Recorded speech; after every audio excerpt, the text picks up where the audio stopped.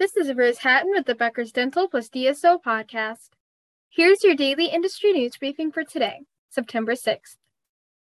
First, from dental suppliers to DSOs, here are 6 company acquisitions that took place in the last 3 months.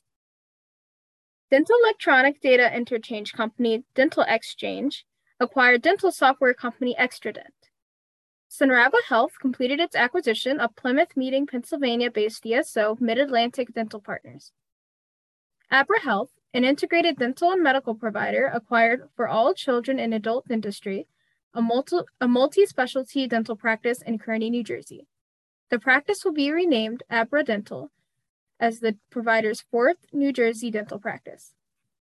Straumann Group, a dental equipment and supply manufacturer, acquired a minority stake and invested in dental software company CareStack. Henry Schein acquired dental supply distributor Midway Dental Supply. As part of the deal, Midway Dental Supply CEO Stephen Kizzy will join Henry Schein as Vice President of Strategic Development for U.S. Dental. Dental software company Planet DDS acquired QSI Dental, a cloud-based dental practice management software, from NextGen Healthcare, a healthcare software developer.